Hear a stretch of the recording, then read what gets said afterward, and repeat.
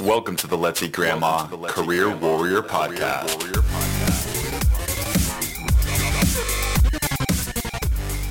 And welcome to the Let's Eat Grandma Career Warrior Podcast, where our goal is not only to help you land your dream job, but to help you live your best life. Today, we're going to get some brilliant insight on how to land your next job. Why is this episode so special? Well, we have a wealth of information coming your way from an all-star guest.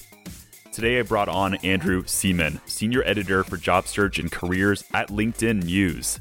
Yes, Andrew works for LinkedIn, where he brings communities together with the information they need to succeed in their careers. Andrew runs the Get Hired newsletter with over 477,000 subscribers, containing a wealth of valuable resources. Andrew has spoken with more people than you can imagine, which is one reason why he is going to be very great for the show today. In Andrew's past history as a journalist, he's commented on an overwhelming number of articles on publications such as the New York Times, BuzzFeed, and the Washington Post. He has his master's degree from Columbia University's Graduate School of Journalism, where he sits on their alumni board. So as you can see, Andrew's just going to be amazing, and this episode's really going to help you out with the perspective of someone who's seen it all in the job search world. So let's launch right into it with our episode of the Career Warrior Podcast. All right, Andrew, how are you doing today? I'm well. How are you? It is awesome to have you on the show, and thought it would be great to hear a little bit about what you do and why you love helping job seekers. Definitely. So, when I first started out wanting to be a journalist, a lot of it had to do with giving power to people, because when you're a journalist, what you do is you tell people about the world around them. You tell them what they need to know about their daily lives. You can give them information so they go into the voting booth, pick who they want to be in office. You can give them information so they can make choices, about what health supplements are right for them, what health supplements are dangerous, things like that. And throughout my career, I've always sort of viewed journalism like that. And when I got to LinkedIn, I thought it was a really great opportunity to do the same thing for job seekers. And when you're a journalist, you have friends and family who always ask you, hey, can you look over my resume? Can you look over your cover letter? And, this is an extension of that. So I get to tell people about what's going on in the world around them, about the job market, about the job search, about careers. And it really gives them power to, fulfill what LinkedIn hopes to do, which is give people, the power to grow in their careers and become successful. I love that. And this whole thing, I promise, is not a pitch for LinkedIn. That's not why we're doing this. But I love LinkedIn. It's always been a part of my recommendations for job seekers in general. But for me, it was really a pleasure to see you do what you're doing for the job seeker community, specifically in terms of putting out content for job seekers to help them move forward. My big idea was to get you to give some of your key insights on the things that you've learned, because I know it's a heck of a lot of things. Yeah. And I think, one thing that's nice about my job is that when the LinkedIn News team, because what a lot of people don't know is that LinkedIn employs about 75 plus journalists around the world. They're all giving different news and information about what's happening in their regions, in their local languages. And when they were setting that up 7 to 8 years ago, the way they brokered it was that we would live outside of sort of the marketing bubble of the company. So the LinkedIn journalists, the LinkedIn editors were actually separate from all of that. So a lot of times when people mention LinkedIn or things like that, that's not actually part of my job. I don't have to sell LinkedIn, which is nice. So I'm just trying to give people sort of job search advice. And I think that's one of the most interesting thing about me is when I sort of get to walk the halls or when I used to get to walk the halls at work, I get to live outside that bubble. So I don't have to pitch LinkedIn, which is nice. That's always nice. And so we had a really good conversation before this episode about your key 3 insights. And I love the way you mapped it out. But let's give some job seekers some advice that they can take away today about how they can improve their job search. But let's hit off. What's key insight number 1 for you? So the first key insight, and I have to credit Sarah Johnston for bringing this up to me probably about a year ago, which is job search groups. And job search groups are what it sounds like, a bunch of people who are searching for jobs at the same time. And I think they've taken on a new meaning in the pandemic because from my understanding, digital job search groups were always difficult to manage. They were very successful in person, but digital ones were a little bit difficult. And I think job search groups now are just really useful because it could be a really lonely time, especially if you're a job seeker. You don't have that camaraderie. And even if you are employed, it can be a lonely time. because you're not in an office. You're sort of just stuck at home in many ways. So a job search group or just even having a few people that you can rely on or connect with from time to time, just it comes with a world of benefits. There's the book called Team Up that was written many years ago. I think there's a piece of research in there that talks about people who search in groups find work about 20% faster. Obviously, it's through a structured program. When people connect, when they have that person to lean on, I think they're just invaluable resources. Yeah. It's like I'm recalling an earlier episode we did with she was a psychologist and also just a really amazing individual. But she talked about how every job seeker needs to have that community support in order to move forward. Because, speaking with a lot of job seekers and going through some struggles myself, I know how hard it can be when you are trying to make that next leap in your career. And if you feel alone, it just makes that so much worse. So what you're saying is these job search groups, online or not, are good ways to get plugged in. Definitely. And, I think there are people who run groups sort of all around the country. And I think sometimes they're called like LinkedIn local in some cases, but there are, there's a lot of options. And if you don't have that option, you could always start your own. I do a show on Fridays called Get Hired Live. And one of the nice things that I get afterward are from people who have connected in the comment section, and then they end up having a Zoom with each other or, some sort of video call, and they end up job searching together, at least sharing tips with each other. So at the start of the show, I always tell people, network in the comments and then connect with each other. And it's really heartening to know that they do that. And hopefully they're finding success together, or at least support. Absolutely. Totally makes sense. How do you recommend people find the right group for them? Like, do you think it makes sense to go industry specific in some cases, or is it just anyone who really can help out? I think it's anyone who can help out, but I think it also depends on the person. So one thing that I've learned over time about job searching is that it's all about individuality when it comes to what you need. So one size definitely does not fit all. So if you are a person who maybe knows the basics of job searching, or you feel like you have a pretty firm grasp on it, then maybe industry specific is right for you, because then you can find people who know about the specifics or more nuances. Right. But if you're new to job searching, and I think that's one of the things about the pandemic that we're seeing that we haven't seen before, is that people who have not been laid off or not had vulnerable positions before are being laid off. So they're finding themselves in a job search for the first time in a very long time. And, maybe they need the support of sort of a general group who can talk to them through their resume, talk through their cover letters, talk through their strategy, or just trade notes. Yeah. And then, if people just need maybe that person to bounce ideas off of, or just need that camaraderie, then a general group would be great too. So I think it's about just knowing what you need and then finding that. And then if you can't find it, create it. And you are going to get to meet a few of our own from our very own local job seeker community here in Austin. We've had this job seeker community for the last few years or so. And I'm always just amazed, first of all, just the connections that I've been able to make with these folks and just being able to follow up with them on their job search. And if it's anything they get, my resume advice, hopefully helpful for them. But I think just being a part of the group and getting the encouragement and confidence does go a long way. So thank you for bringing that up. That's a really good insight. And I think, and I know we'll talk more about this later, is the networking aspect can't be oversold, because, when you always have a built-in network, you have your family, you have your friends, but then when you join a job search group, your network expands exponentially, because you now gain access most likely to those people's friends, family, and acquaintances. So, you could say, hey, I'd really like to work at Apple. And a person could say, I know someone who works in logistics there, or something like that. And that's how that usually happens when you make those connections. So, it's about basically unlocking a giant network just automatically. And so that's actually a really good segue into your second key insight here, which is, it's the word everyone hates to hear, but the word that is so true. It's networking. And I think just based on our conversation about how people really need to rework their idea of networking, but what do you think are people's preconceived notions versus how their perspective needs to change for what networking is?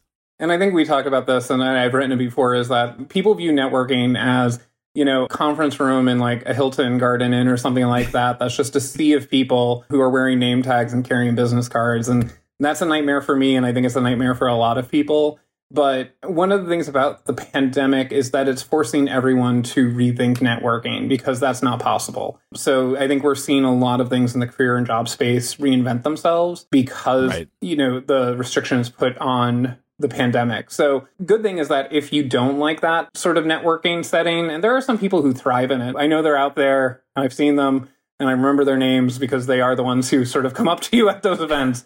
For a lot of people out there, this is a chance to have those Zoom calls or reach out to someone and say, hey, you know what, can we reconnect? And then when you're on those calls, they could say, hey, you know what, I know someone who works at this place, or I know someone who used to work there. Would you like to talk with them? It's almost like unlocking doors in a game. So, you always have to go through that level and then to get to the next level. So that's sort of what it is. And, you could reinvent it yourself. You could have a little Zoom party or something like that. I've been on a few of those and invited, and they're quite nice. And it's amazing who pops up at them. I think that's something that people should remember, is that networking is sort of being reinvented. The fundamentals aren't, but the practices. Yeah, I think that's one thing that often trips people up, is because they just, when the pandemic hit and all this kind of stuff, people were really wondering what to do, I think, during this time, because it's not like I oftentimes encourage people to go to career fairs anyway. I think there are good career fairs out there, but people weren't exactly sure what to do to replace things like a career fair, or like the opportunity to go out and actually shake hands with people.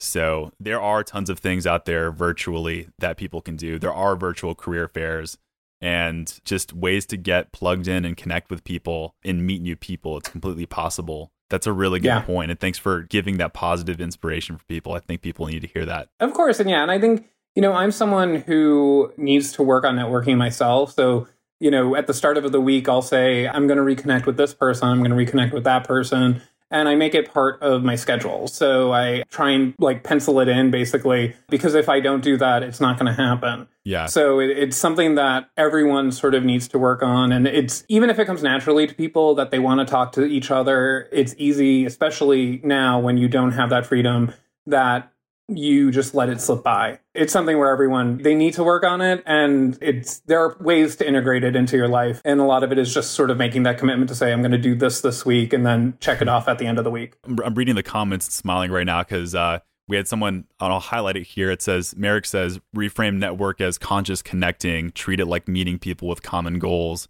instead of needing to get something out of a person. That is so true. How many times do we feel, I'll be honest with you, this was me 8 years ago, young college Chris, just saying I had to show up to these networking events. I had to get a job. I had to get an interview. And it was not only this pressure I put on myself, but it was this pressure I put on other people, and they could probably feel that when they were talking to me. So I think people need to take that pressure off themselves and not be so, short-term minded when taking that. And I think, one of the stumbling blocks I always ran into is because that networking was pretty formulaic, where you go to somewhere, you give them a business card, nice to meet you, set something up later. And it just didn't seem like a genuine connection. So hearing people talk about networking, learning about it, I've been to a bunch of different seminars about, how to network properly. And learning how to do it properly is fantastic, because you realize that the people who taught you how to do it when you were in high school or college didn't really know what they were talking about. And it's not transactional. It's just about building a relationship. And that sort of tears down those walls. And also, it just doesn't feel genuine. And I can be a pretty blunt person. I don't like unnecessarily dressing up in suits when I don't have to. I think it's preposterous. I don't like doing just things that seem ridiculous, and going up to someone saying, can I have your business card? I'd love to reconnect later. I don't necessarily want to reconnect with them later. So right. That needs to be genuine. It needs to be a relationship that you build over time. So, once I learned to do it properly, it just became much easier. But even then, like I said, I have to work on it. I have to set goals. Can I ask you about the concept of informational interviews? Because when you talk about doing things naturally, I think, for me personally, I think informational interviews are one of the most effective ways to quote unquote network. But first of all, let's define for people listening right now, what is an informational interview? Yeah, so an information interview is just that you're looking for information out of a person. So it might be about a specific company, it might be an industry, but you're not asking for a job, you're not interviewing for a position. It's specifically about you growing and learning more about something. And it may lead to something else later on, like a job or, a job interview, but really you're not going in there with expectations that you're going to get a referral or anything like that. Okay. I love that. And so you're saying that is the key. It's it's a source for information, but my mentality is that I'm not going to ask for a job at the end of it. Correct? Yeah, I don't think, especially if it's someone that you're just meeting, don't ever ask for a job at the end of it, because it's going to erase all the goodwill that you just had. As someone who's been on the other side of those, you might have a good rapport with the person, and then at the end of the interview, you all of a sudden get told, basically by this person, I'm using you. Even if, they're not going to tell you that, but that is the implication when they say, by the way, do you have a job and can you refer me for this one? Okay. It's almost like, imagine telling someone all about a company or about an industry, and then at the end of it, they say, I have this job in mind. I want to work here. You know nothing really about me because I've been asking all these questions about the company. And so many people, they refer to it as going for the jugular. And I think that's what it is. It just doesn't feel like a genuine interaction. Yeah. And I think Dory Clark, who's fantastic, she has a rule, I believe, I hope I'm not misremembering this, is that she doesn't ask anyone for anything for a year after they met each other. So if they meet, she won't ask anything for basically a year. That shows how long it can take to build those relationships. It's so funny because just this morning I was listening to a podcast. I think it was like Tim Ferriss or someone who said he was talking about his strategy about how he got people to connect with these big time, CEO of Google and like these big time founders. And he recommended he didn't call it an informational interview, but the way he laid it out very much was that of like an interview, asking for advice, things like that. But he said the same thing that you said, which is don't ask for something within he even recommended within like the first 4 reach outs or so. But I guess it depends on the person and things like that. And, coming from the world of journalism, we build sources over time. So when I was in a position where I was covering a beat that was more newsy, it takes time to build those relationships up. They're not just going to call you and spill their secrets. So journalism oddly prepares you to sort of make and build relationships over time. And, because I'm back to some specific stories that I can't really go into detail about, but there's actually one where I think it was the Boston Marathon bomber when they were trying to capture him. Everyone was reporting, they took him here, they took him there. And at that time, I was a medical reporter. So I was able, over the years, I had built up a relationship with people in Boston because that's where a bunch of hospitals were. And I was a health reporter. So I was able to call someone and be like, where is he? And I was able to get confirmation of his location. But that only came after like a year and a half of talking to that person, meeting them for coffee. A little more long term. Yeah. So it took time. Right. Absolutely. I'm going to ask your advice here on how to actually set up the initial reach out question here. It's funny. I had someone mention, he said, I hate the term information interview. I prefer information meeting. So I can imagine some people being like, hey, can we set up an informational interview or something like that? I personally wouldn't recommend something like that. So I just wanted to see if you had any key insights for that initial message to send people. Yeah, I think, and this again comes sort of from my training as a journalist, is be specific. And, introduce yourself to the person and just say, listen, I'm trying to, plot a career path and I might be interested in, going into either this industry or going into this specific field. And I would like to learn more about what you do at this company, and also include some specific questions. And the reason that you ask specific questions is it shows that you're not just sort of aimlessly wandering around trying to get anyone to talk to you. You're basically showing you have skin in the game, that you've thought this through, that you're a very intelligent person who has, done some initial research. So offer some specifics, because if you do that, it'll just show them that you're serious. You're not going to waste their time. But if you just say, hey, can you just tell me, everything you know, it's going to make them probably respond to your message, first of all. And then hopefully it'll show them that you're serious and that they'll respond. So that's my biggest suggestion, is be specific, because even, when I was reporting for different beats, I would always start with like a detailed question sometimes that was pretty specific, just to show them that I wasn't really messing around and that I wasn't just some, person aimlessly trying to get an interview with them. So I think being specific in your questions is important. And obviously during the interview too, or during the meeting. Yeah. Thank you for that. That's a really good way of getting people thinking about that initial message. And if I am, looking to reconnect with that person later on, should I just let it come organically, or I guess should I make any sort of conscious effort to stay in touch after that first interaction? I think always be conscious about trying to include them or like touch base with them. I have people that, I'll send them busy. random notes from time to time. Sometimes I'll even send them a letter. I have a typewriter that needs an old typewriter that needs to be used periodically. So, it's a good excuse to try and use it, try and get the gears working in it. I think being conscious about engaging them, but again, it has to be genuine. You can't just bug them and say, hi, it's been 6 months. I'll check in another 6 months. So keep track of them. In journalism, like with my journalism friends, it's kind of easy because I read a lot of their work that they do. So I get to say, hey, I saw that interview you did with X, Y, and Z. And I do read their stuff. So it's able to be genuine. So I think those are the opportunities to reconnect. So maybe you see that they did something really fantastic, that they made some waves. Maybe they won an award. You can send a congratulations and just say, hey, we haven't caught up. Maybe, when the publicity or something dies down after 2 weeks, like let's have a call or a chat. And it doesn't have to be over Zoom. It could be on the phone. I'm a big fan of phone calls now because I'm sort of getting Zoom fatigue. We all are. So Andrew, and for everyone really here, just want to reemphasize that informational interviews, we believe, are a very good way to network. And there's an old adage, I don't know who said it first, but like if you ask for a job, you get advice. And if you ask for advice, you just make it a job. So I believe wholeheartedly in informational interviews. I've hired people off of informational interviews, so I know the power of them.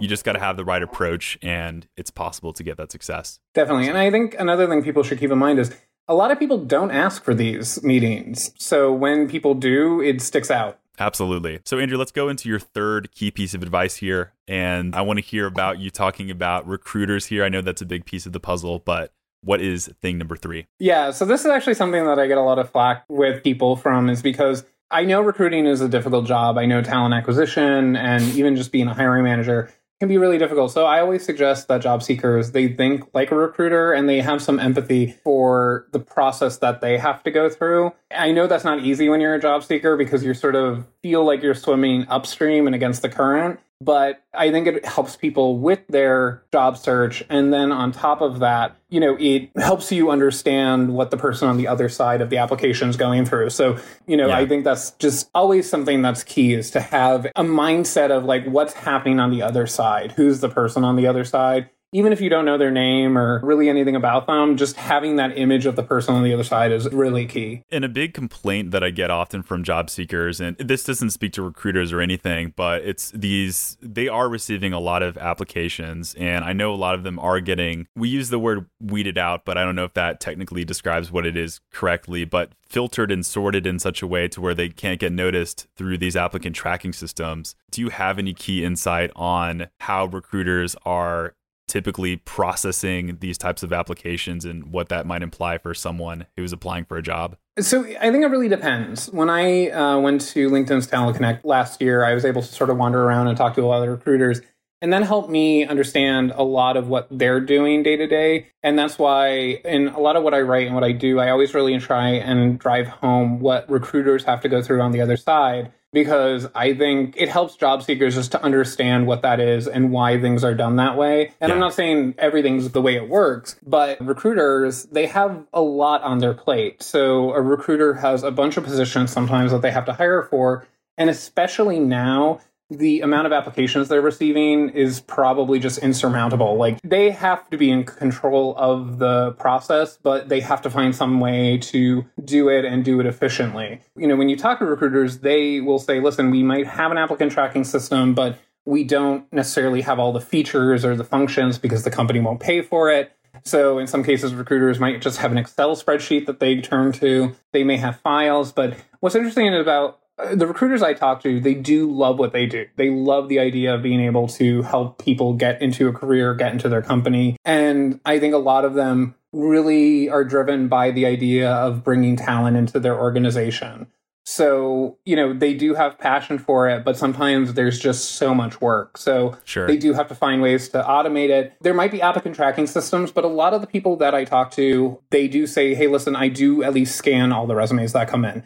I do X, Y, and Z. Right. The processes vary, but ultimately there is a human on the other side, whether or not they're reading your resume completely. And then obviously there are sometimes when people apply, they get an automatic rejection. That's probably an applicant tracking system. especially if you do it on like Saturday night at 11 p.m., there's probably not a recruiter or an HR person on the other side reading it. Most often trying to do a good job. With that being said, what do I do if I do receive that auto rejection and maybe I'm getting that over and over again? Is there a point to where I look at the way I'm applying and say, maybe there's a way I can switch how I'm sending out these applications? Yeah, I think so. And I think a lot of times when you get auto rejected, and one of the things that I do from time to time is that I won't apply to jobs, but I will try and go through like different hiring sites and I'll see how people are using them, how they're forced to use them. And I think what happens with a lot of auto rejections is that there's usually questions that you have to answer. So you'll find this, I think, especially with frontline jobs like retail jobs or really big companies that have a ton of people, because it'll ask you usually a series of questions before you can even upload your resume or put into a cover letter. And usually that's when you'll get that auto rejection. Right.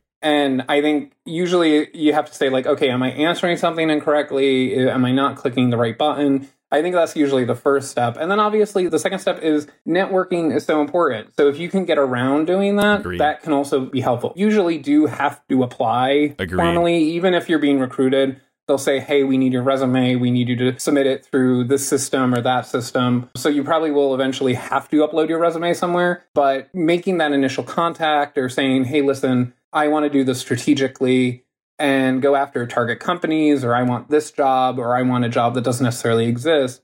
Having that strategy, I think, is usually the best formula from what talking to all these experts over time. I don't think there's anyone who said you don't need a strategy. And I think you do need a strategy, you really and you need to be thoughtful about it. And you need the resume to match your efforts well. There's my bias coming from the owner of a resume service there, but even if you are taking the route of, informational interviews or, skirting the system, so to speak, which is not by solely relying on applicant tracking systems to apply through, you do need a strong resume because eventually someone is going to need to look at it to make a good hiring choice. But I kind of want to flip the script for half a second. I'm the resume guy, but I want to see if you've had any key insights and takeaways from all these people you've spoken to about resumes. What's the number one forgotten piece of resume advice? I think the summary at the top. So I think when I was in high school, everyone told me that I needed an objective at the top.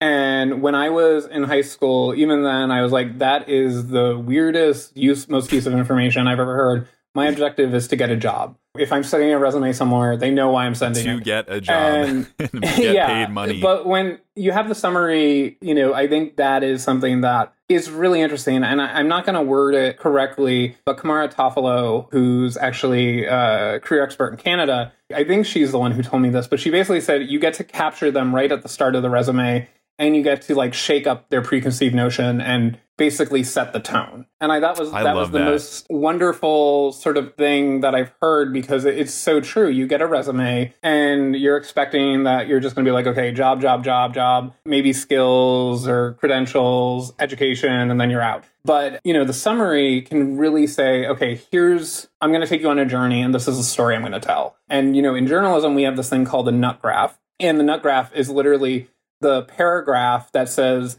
okay, this is why I'm telling you this, and this is what you're about to read, or, this is what I'm going to tell you. And when you feel like you're reading a story, especially a long one, and it feels aimless, it's usually because it doesn't have that paragraph. Sure. And I think the summary on a resume does that.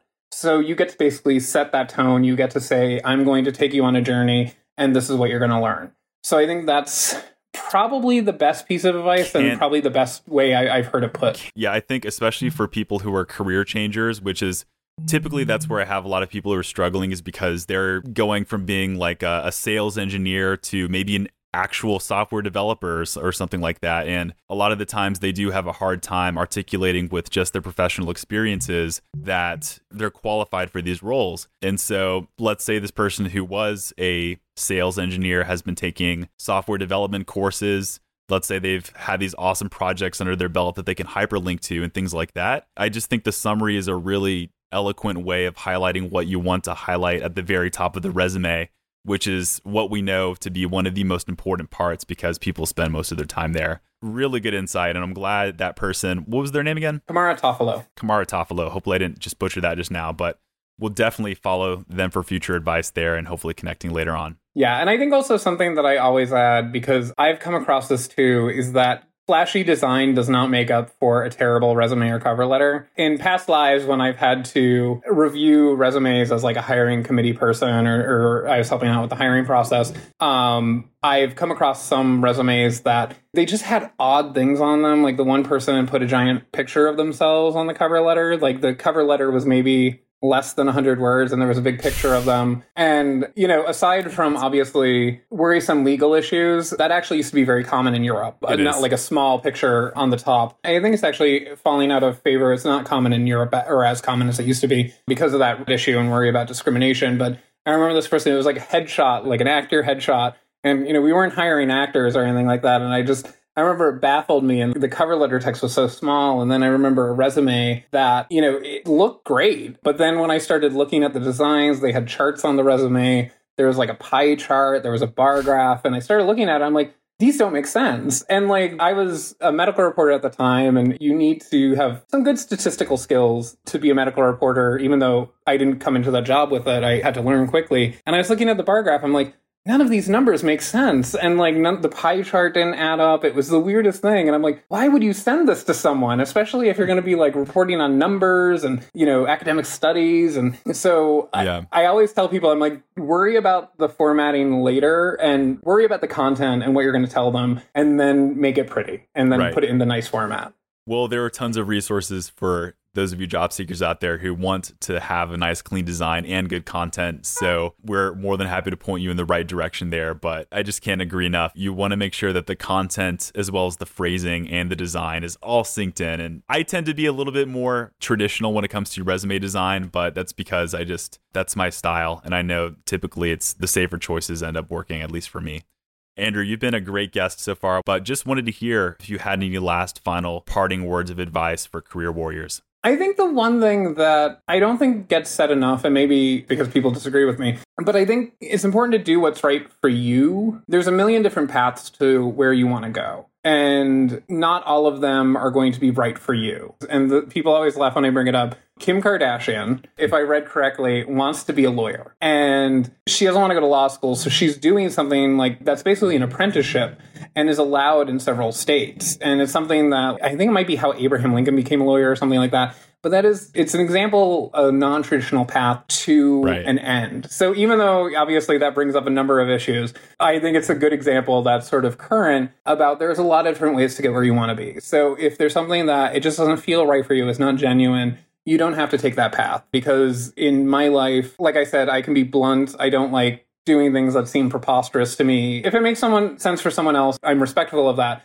But, if I am going to a dinner or something like that, and everyone's just putting on a suit for no reason, that's my example of being, why are we doing this? We are all uncomfortable and don't want to be here. Just take the path that makes the most sense for you. Don't stress yourself out that you're not taking the path that someone else did. You could draw inspiration from it and say, oh, that's one way to get there, but I could get there by going this other route that's more true to myself. So I think, just be genuine and take the path that it makes most sense for you. Fantastic advice. Can't thank you enough, Andrew, for coming on the show and doing this. And I wanted to hear what's the number one way people can keep in touch with you and what you're up to doing next. Everyone can follow me on LinkedIn, obviously.